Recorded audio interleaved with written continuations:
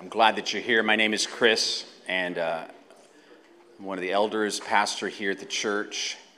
We're especially privileged today because we have a guest speaker and his lovely wife all the way from Starkville, Mississippi, and we are excited to always have them with us. So if you're visiting with us today, you're in for a treat.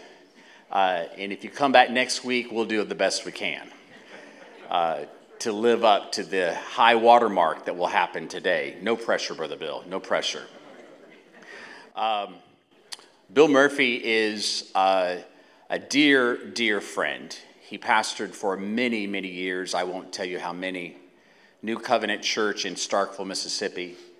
That being a university town, Mississippi State University, they have received, equipped, and sent out so many people around the world from different nations and cultures and experiences, and they have sown into the kingdom by sowing into people and sending them out.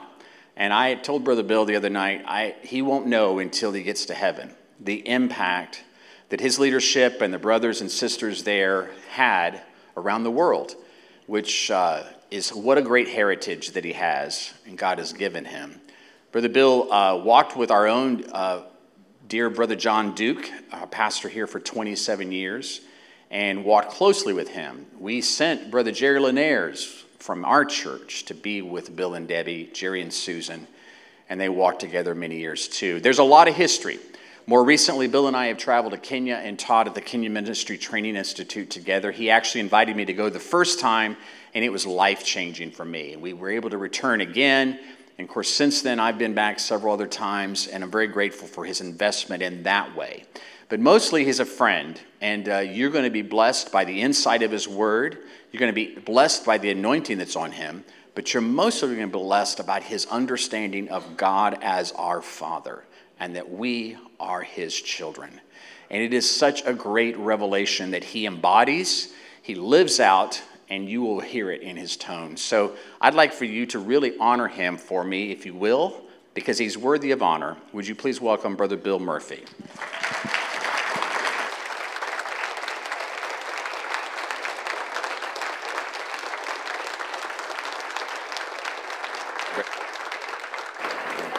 Yeah, just throw it in my back. Thank you so much, Chris. That's quite an introduction. I don't get out much. I don't preach in other churches often.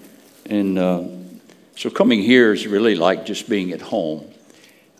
This is the most gracious place I know. Most welcoming, most honoring. And to be with Chris and his family, to be with Miss Ellen, it's just been a delight. And we are refreshed already by just having been here. I feel like I've been just kind of carried along on the love and the grace of all the people here. It's been several years since I've been, and I can't keep up with time anymore. It just gets away from me, and so many things just keep happening. My wife and I had a wonderful experience this week. We became great-grandparents, and yeah, it's a big deal. So a little baby girl down on the Mississippi coast, and everyone's fine and great, but it just keeps happening. Things just keep happening and keep growing and changing, and so. But it's just great to be with you this morning. So thankful for all of the friends here and the Curry family. We have some relationship going way back. They knew my children, and you just forget all of the things that connect us. And then, of course, John's ministry to me personally and to our church. My oldest son calls me every Sunday morning. We do our weekly visit on Sunday mornings, and he was remembering John and growing up in our church and John coming to minister. He said whenever Brother John came, he said when he spoke, he said it was just like God. It was the same thing to him. And he grew up with that. And I'm just so thankful that that's a great memory he has. And so I try to keep notes and keep records, but I couldn't remember. I couldn't find my notes from what I said when I was here before. So I pray you won't remember, because I'm liable to say the same thing. And when you get older, that happens. Debbie and I, we feel like the old couple that you just get a little forgetful as you get older. It just happens to everybody. And this couple went to the doctor, and he said, there's really nothing you can do. He said, you might just try writing things down. And I said, okay, we'll try that. So they tried to work that out amongst themselves. They finished supper one night and watching Wheel of Fortune, and the wife said, I got some dessert in there if you'd like some. He said, sure. She said, I got some ice cream. He said, yeah, I like that. He said, I'll get you some strawberries on it. He said, that'd be good. He said, you better write all this down, you'll forget it. She said, no, I got it. He said, you have some of that cake left. You can put it on there. He said, write it down so you'll get it all. And she said, no, I got it. So she was gone for 20 minutes or so. And it didn't matter to him. He was asleep. But she comes back in the kitchen. 20 minutes later, she's got a plate of bacon and eggs. And he looks at her real funny. He said, where's my toast? So, two are better than one. If you're both forgetful, it still works. It still works. So, one of the points I'll make at the end of my little talk this morning is to remember. But I'd like to read and pray this morning that we could just enjoy the scriptures together. I stepped down from active pastoring a year ago, so I'm not preaching regularly in a manner that would give direction to the church, but I'm enjoying the scriptures as much as ever. And I just want to invite you to enjoy them with me this morning. I'm not going to preach at you. I'm done with that. I want people to just engage the scriptures that are so powerful, to meditate on them, think about them. There's some things written down in here that are just nuts. And I'm going to ask that God make it alive to us and active. Hebrews says the Word of God is alive and it's active. And if it's alive in you, it's going to activate you in some measure. And if it's active in you, it'll stay alive. So those two words are really good to process, alive and active. But I'm going to read from the book of Colossians, a powerful essay of the Apostle Paul. The book of Colossians, going to read a good bit of the first chapter. And I have a title for what it's worth, and that's The Big If. I'm going to talk about the big if.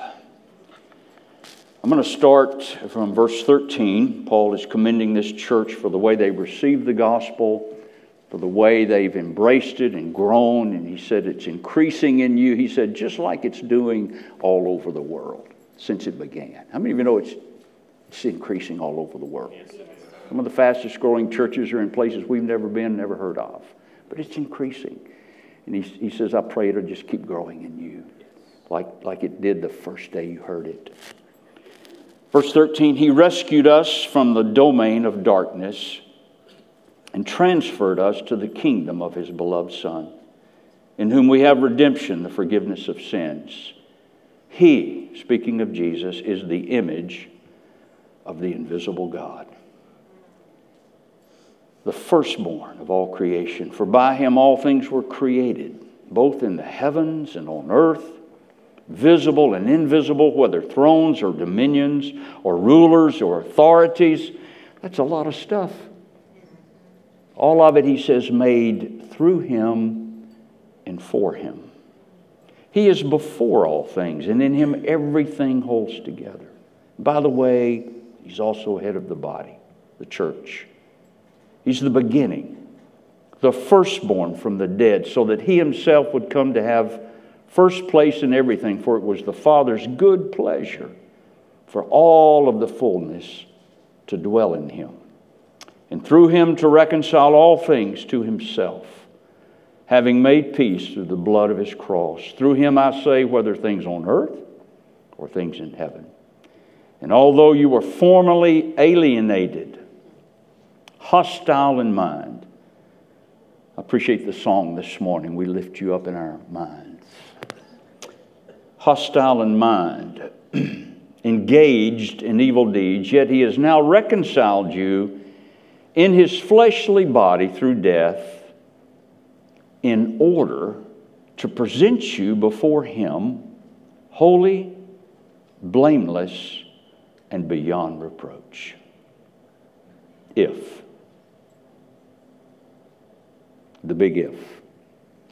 Seems simple. If you just continue in the faith, firmly established, steadfast, not moved away from the hope of the gospel that you heard and which was proclaimed in all creation under heaven, and of which I, Paul, was made a minister. Well, that's a pretty big if. Now, I don't live in fear of missing things, but when you see something like that that says the Father's purpose and pleasure is to take you, and having reconciled you, and His goal is to bring you to a place where He can present you to the Father without blame, holy and without reproach, if.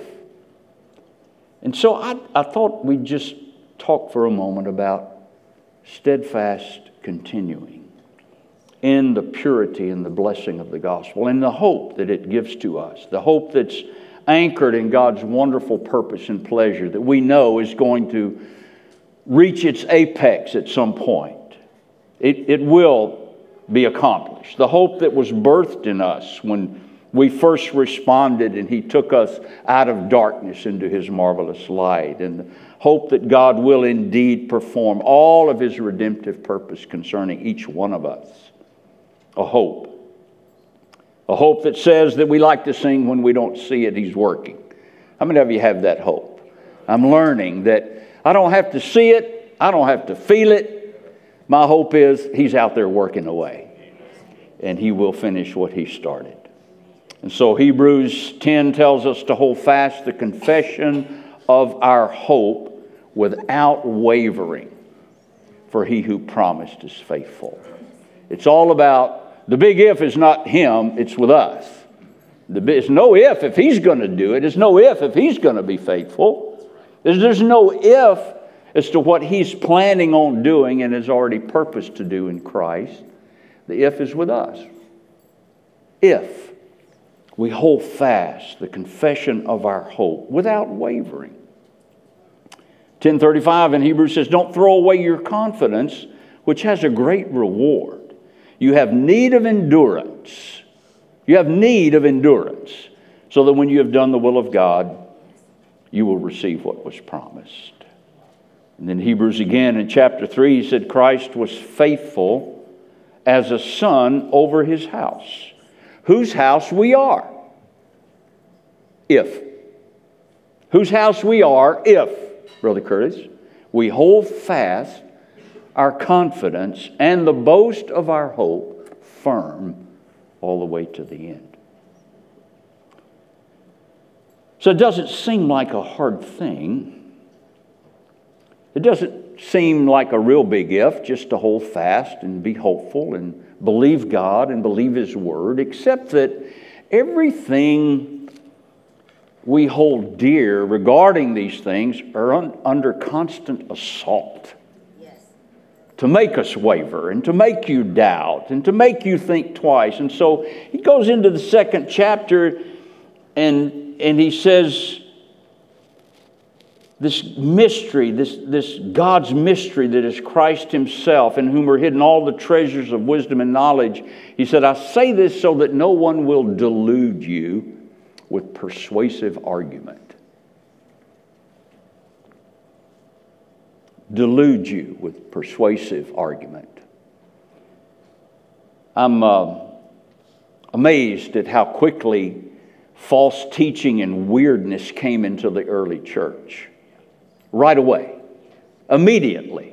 Now we shouldn't be surprised, because Paul said also in Corinthians, he said, I'm worried about you, lest like Eve in the garden, who was deceived and believed something totally false, that could happen to you, and you would be taken away from the purity of your simplicity of devotion to Christ. It can happen.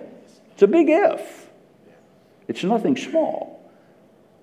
And so here we are 2,000 years later, and we've had all of this 2,000 years of cumulative opportunity to have all of these false, weird issues, and then in our age of communication, front and center 24/7. And so the if seems to get bigger. It's a bigger if perhaps than it was when I grew up. I wasn't faced with all of these things all the time. Persuasive arguments. Verse 8, see to it that no one takes you captive through philosophy and empty deception according to the tradition of men. I mean, you can click on that right now and you can get that. That's right. You can get that. It's there. It's something that's right there waiting to take you captive, as the serpent did Eve, to just grab your attention. So the if becomes bigger. But he said, just remember, for in him all the fullness of God dwells. We're going to get to that and meditate in a moment. And in him you have been made complete, and he's the head over all rule and authority.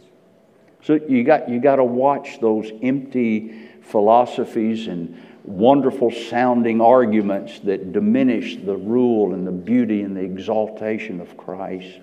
You bring that down a little bit, you're heading toward captivity. So it's a big if. It's a big if. Verse 16, therefore let no one act as your judge in regard to food or drink or respect to a festival or a new moon or a Sabbath day. He's dealing with people that had a hard time letting go of Moses. And that should be understandable. I think it's Dr. Wright who says that he uses the word of the lordship of Christ being in charge. And he said, if Christ is in charge, it simply means I'm not. But it also means Moses is not. It also means Caesar is not. But you understand that for thousands of years, Moses was everything. Everything. And then here comes this change of eras where God comes in the image of us and our likeness. It's amazing. So he says, let no one keep defrauding you of your prize by delighting in self-abasement in the worship of angels, taking his stand on visions he has seen. Nothing wrong with visions, but we don't stand on them. Inflated without cause by his fleshly mind, and not holding fast to the head, from whom the entire body gets its nourishment and richness. So these are just little things that are coming against our beauty and joy of having Christ, who is the image of God. So we have all of these opportunities for our hope to diminish or to be carried away or to be held captive, and just constantly in our face. Some of them sound good, some of them look good, and some of them make you feel good. And none of them are good. Let no one defraud you, for you have been made complete in Christ. So that makes it a bigger if than if we just kind of pass over it and talk about, well, let's just walk out our faith and courage and have our hope. But there are things that are there to take captive or delude or defraud or to deceive. And so I want to just invite you to the things that have helped me, the things that I'm trying to put into practice to keep my hope secure and to stay steady. And that is, number one, to embrace the real mystery of Christ in us. How many of you know just because something is a mystery doesn't mean it's not real? It can be a mystery. You don't have to understand it for it to be real. I don't have a clue how my grandchildren, many states away, can send a video through a piece of glass fiber that goes to a satellite, down to a tower, over to another tower, back up to a satellite, back into my home, into my phone. It's there. It's real. Now, do I understand it? Can I explain it? It's a mystery. I don't even think engineers can explain it. That made it, I don't think they can explain it. How does it happen? It's mysterious. But it's real. It happens. I just returned from MD Anderson Medical Center where my brother has received a bone marrow transplant, but they call it stem cell transplant now. I had hoped I could be the donor, but my blood wasn't a good match, so my dear sister got to be the donor. Bless her heart. She's had surgery and broke her shoulder. And so she goes for 12 days, and they give her some kind of injection that makes her body overproduce stem cells. And then they pull it out of her and separate what they want, and they count it. They said, we need 4,230,000 stem cells from you. Now tell me how they count those. But the nurse comes in and says, oh, you did good. We got over 4 million. You did good. You can go home now. And it's in a little bitty packet about this big. Explain that to me, how they put that into his blood. And it takes root like you're planting a new garden down inside of you, and those become the seeds for all of his new cells. Now, I don't understand that, but it works. He's getting healed. He's responding. And they're using the word cure. He didn't have full-blown leukemia. Had they ignored it, he would have. But they're saying it's taking root. Your count's going up.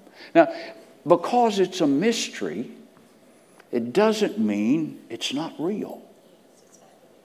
And so we're reading that he is the image of the invisible God. That in him dwells all the fullness of God himself. Now, this is Paul writing a letter, but this actually happened. I like to think of the first miracle. You're going to say the first miracle was the water turned to wine, right? I'm going to suggest it was before that it had to do with fish. That Jesus had just left his hometown synagogue, of course, where they tried to kill him, and was teaching on the seashore of Capernaum, and the crowds are really coming out. And it says he saw 2 boats, or 3 boats, and he stepped into the one that just happened to belong to Simon Peter. Now, would you just meditate with me and embrace this mystery? He is the image of the invisible God, the firstborn of all creation. Everything that exists, visible, invisible, heaven or earth, was made by him. And he says, hi, Peter. Hi, Curtis. Hi. Can we go fishing together? He is the image of the invisible God. So to hold fast our hope, I'm going to invite you to just embrace the mystery. Paul said, this is my job. He said, I was made a minister according to the stewardship from God bestowed on me for your benefit, that I might fully carry out the preaching of the Word of God, that is, the mystery that has been hidden for ages and generations, now revealed to his saints, in whom God willed to make known what is the riches of the glory of this mystery among the Gentiles, which is Christ in you. It's not just Christ in the image of God, born of a virgin, walking the streets. It's Christ inside of you, the creator of all things. Would you just drink in that with me this morning? You're talking about getting anchored in hope. Is to just embrace the mystery. Christ in you, the hope of glory. Paul wrote to Timothy, he said, the mystery of godliness is great. He appeared in a body. It's a mystery. You tell me how that works. You tell me how God can pack himself into a person and be the creator and the pre-existent creator of everything. And then step into a man's life, in his work, and introduce himself and scare the baloodles out of him. And Peter is responding to the God of the universe, but he doesn't know it. It's mysterious. And he says, let's push out and catch some fish. And Peter was tired because he had fished all night and caught nothing. And probably in honor and respect to the rabbi, he said, "It's your word, teacher. We'll give it one more go." They had already cleaned their nets. But they pushed out, and they said, it was a great catch of fish. So much so. That's his miracle. This is the first miracle. All of you fishermen out there, if somebody tells me there's a hole out there that's full of double-digit bass and you can catch one every cast, I'd say, no, that's a mystery. That's miraculous, because it doesn't exist without a miracle. But it was real. He says he had to call the other boats, and they filled all three of the boats so full, what? Began to sink. That's a good day on the water. And immediately Peter understands that there's something mysterious going on. He doesn't understand it, but it's very real. He's got to go clean all those fish. Or he gets to sell them, and he's going to have a month's payday today. Either way, it's mysterious, but it's real. And he has a hard time embracing the mystery. And so he understands in that moment that he's dealing with a holy man, and he's not. Great is the mystery of godliness. And so he politely asks, but very emphatically asks, would you please get out of my boat? Or leave me alone, because I can't handle this. I know I'm not like you. I know I'm not supposed to be in proximity to you. I don't understand you're the creator of the universe yet, but you just did something miraculous, and this is mysterious, and I can't handle it, and you're holy and I'm not. Not unlike Isaiah's great vision. He said, in the year King Uzziah died, what? I saw God. I saw him. And he describes what he saw, and then in the middle of it he says, oh no, I'm undone. This isn't right. I don't belong here. He's holy. I'm not. And the Lord says, we can make this work. And said the same thing to Peter. My Father is going to pull you out of darkness. He's going to offer me as a sacrifice that's going to allow me to present you, Peter, before the throne, spotless. It's a mystery. What if we just embrace that freshly today? You don't have to understand it. I wake up in the morning and confess and sense the presence of God, and I think, this is crazy. He's here again. And he wants to be here again. That's part of the mystery, is he wants to be there. Peter could not make him go away. And that's a good thing, isn't it? That's a good thing. So embrace the mystery. However he comes to you, in whatever manner, in your work, in your marriage, in your life, don't stop embracing the mystery. It's still real. Curtis, we had supper with Curtis and Phyllis and Ray and Roger. Wonderful time, but Curtis was telling old stories, and he was in a moment years ago where God just showed up, and it was so powerful that another person in that moment had to contact him years later and had to sit with him, and he said, I just needed you to tell me that what we saw was real. I was there like you were, and I remember it, but did it really happen?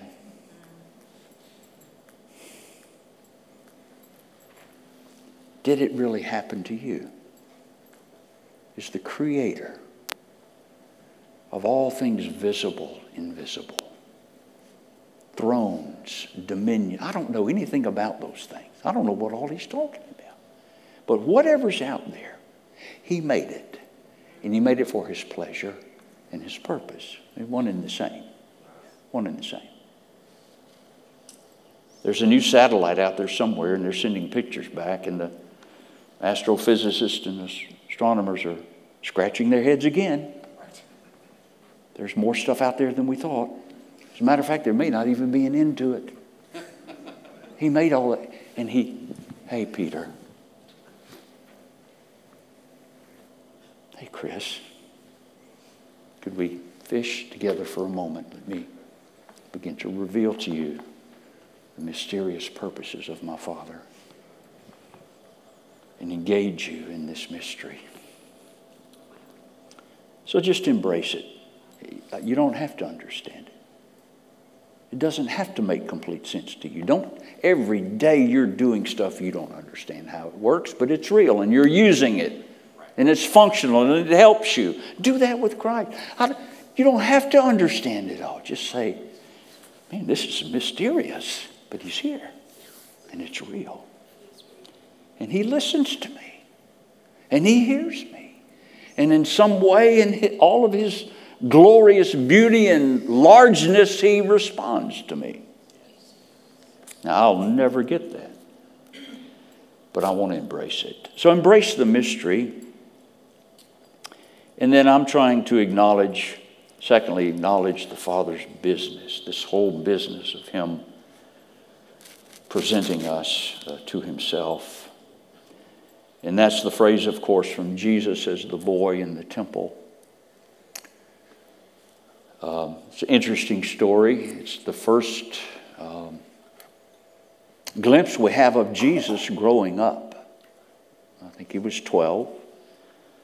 And so every year, his family makes the long trek to Jerusalem. I did the mileage and calculated the speed of a donkey and all of that, but a couple of days' journey.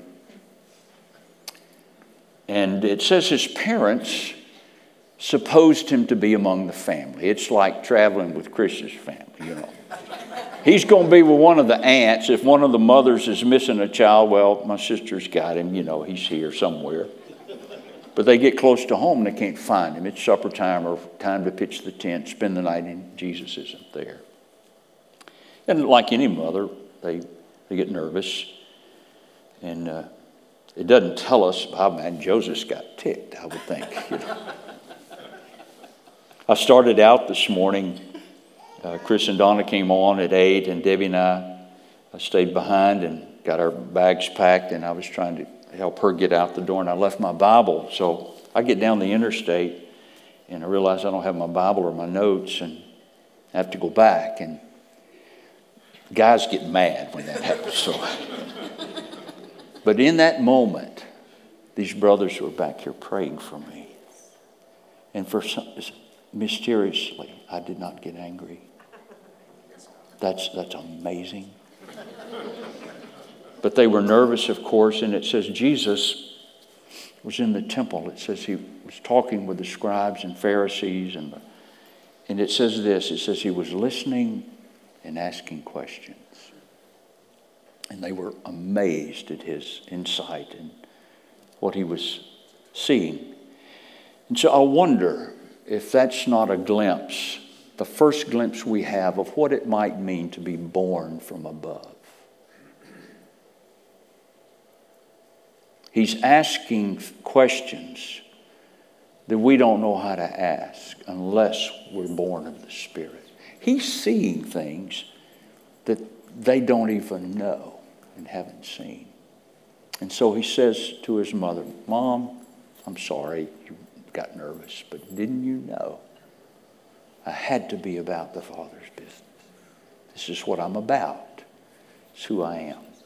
So even that, and then we don't hear anything anymore from this young lad until he appears either on the shore with John the Baptist or at the wedding or on the seashore quite a few years later. But how nice of God to give us this whole story that Jesus in his empowered divine state knew what the Father was about and what he was doing. And he said, that defines my life. So I'd just like to again invite you to acknowledge the Father's business, that it's what defines us. It defined him. He's reaching, his life is being defined by what the Father is doing and wants to do. And of course, it turned on and turned up there pretty quickly.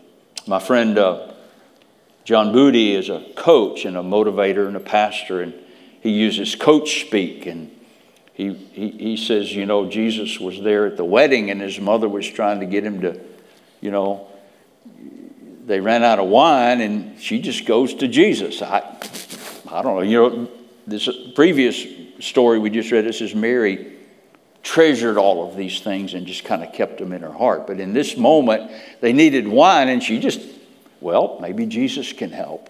Maybe he can run down to the store with his disciples and get some more wine.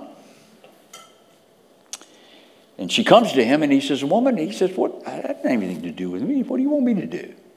My hour has not yet come. And Johnny, he says he knew that if he did something there, he said, it was on.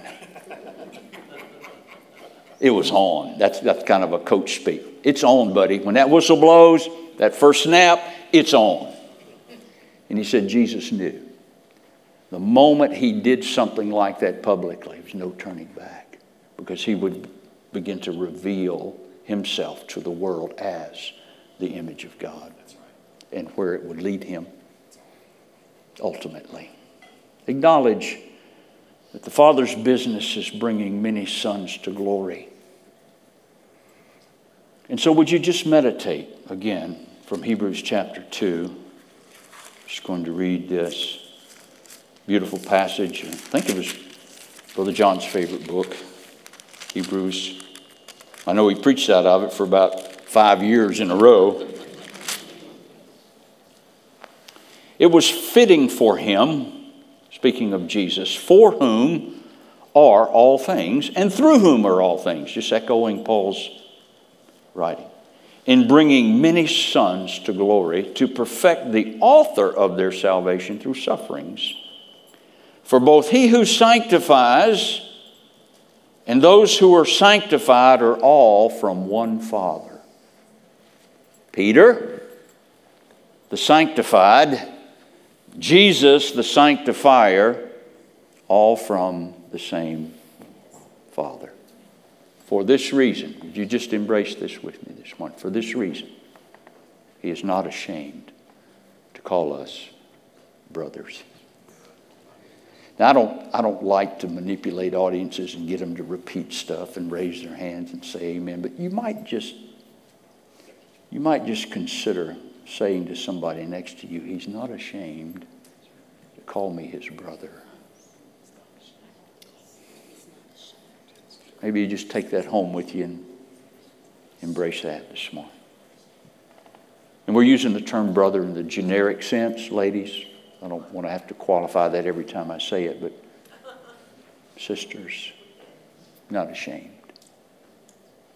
I said he's not ashamed to call you his brother.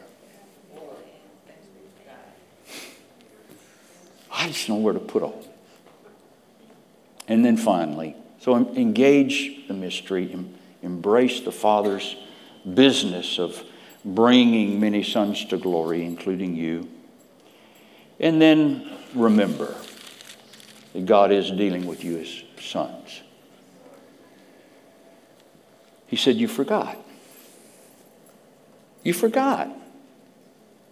Come on, this is how we hold fast. This is how we keep our hope anchored.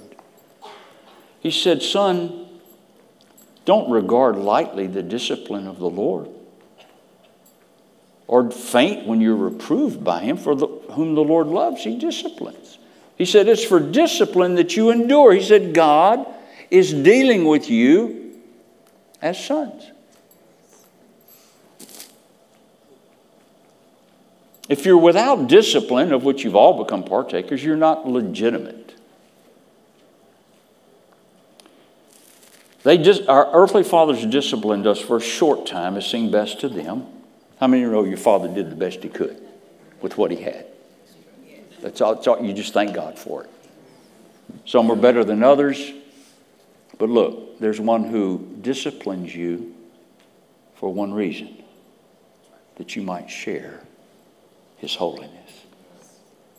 So there's only one way he deals with us, and there's only one reason he deals with us. There's only one way he deals with you, and that's as a son or a daughter. Not another way. I was dealing with some things in my life some years back. I don't even remember the setting or what I was wrestling with, but I was just trying to work through some condemning voices. You know, your pastor, leader, anybody, you get in a funk, you start listening to those fine-sounding arguments, or the enemy comes to you and just begins to oppress you a little bit, you know. And in working through that, I can remember coming out on the other side, and I was praying, and I said, Lord, whatever I'm not, I am your servant. But I thought, no. If I'm going to fight the voice of the condemning enemy, I can't say I'm your servant. I have to say, whatever I'm not in this earthly life, by George, I am your offspring. I am your son.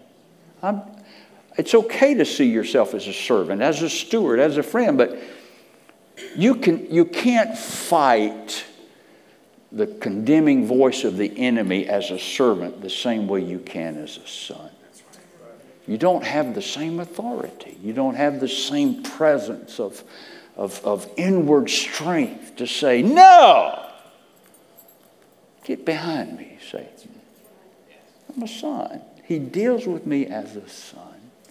So one way, and for only one reason, that he might present us blameless, remade somehow, some way, mysteriously reflecting his image. And I don't know how that happens. I don't know when it happens. But it's real.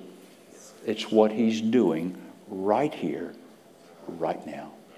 It's what he will be doing tomorrow as he processes you and gets into your life and refuses to leave and starts working in certain areas in your life that he's concerned about. You may not even know they exist. You may not even be aware until you say, today I'm going to embrace this mystery. I'm going to acknowledge that there's something happening to me today that's of my Father, and it has to do with him shaping me to be like himself. And when we resist that, we're no different than a child whose parents are trying to get them to see something and to be conformed to a certain image that they see, but the child doesn't. And so when the child resists, he's basically saying, I don't think I want to be that way. And we can't afford to say that. So acknowledge that the Father's at work, not ashamed to call you his brother.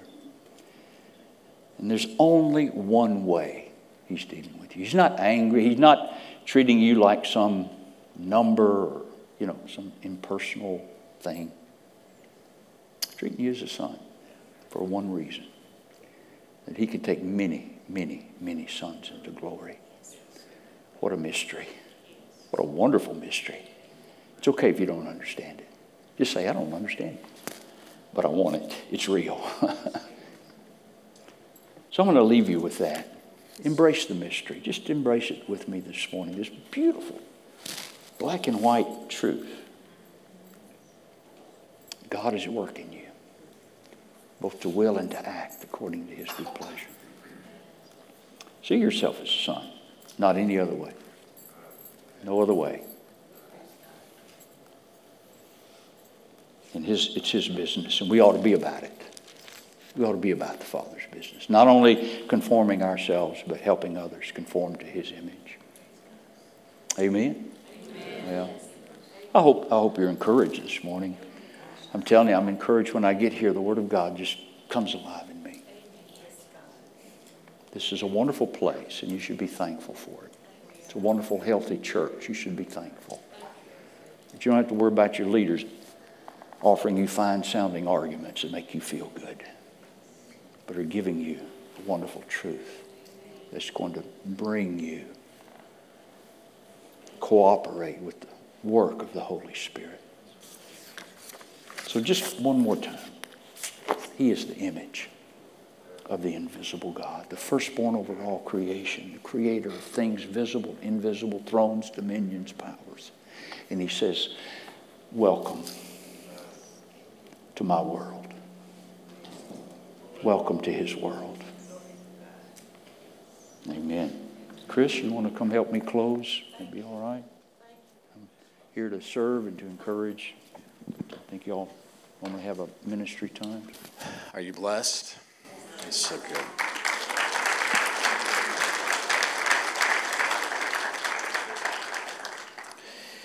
Thank you, Brother Bill. So good. Every piece, such a rich nugget. So I just want to give opportunity for people to receive from the Lord what he has for you today. You've heard God's word. What we believe is that God's word is sown like seed, would be sown on soil. And it gets sown. Jesus talked about this, like spreading seed.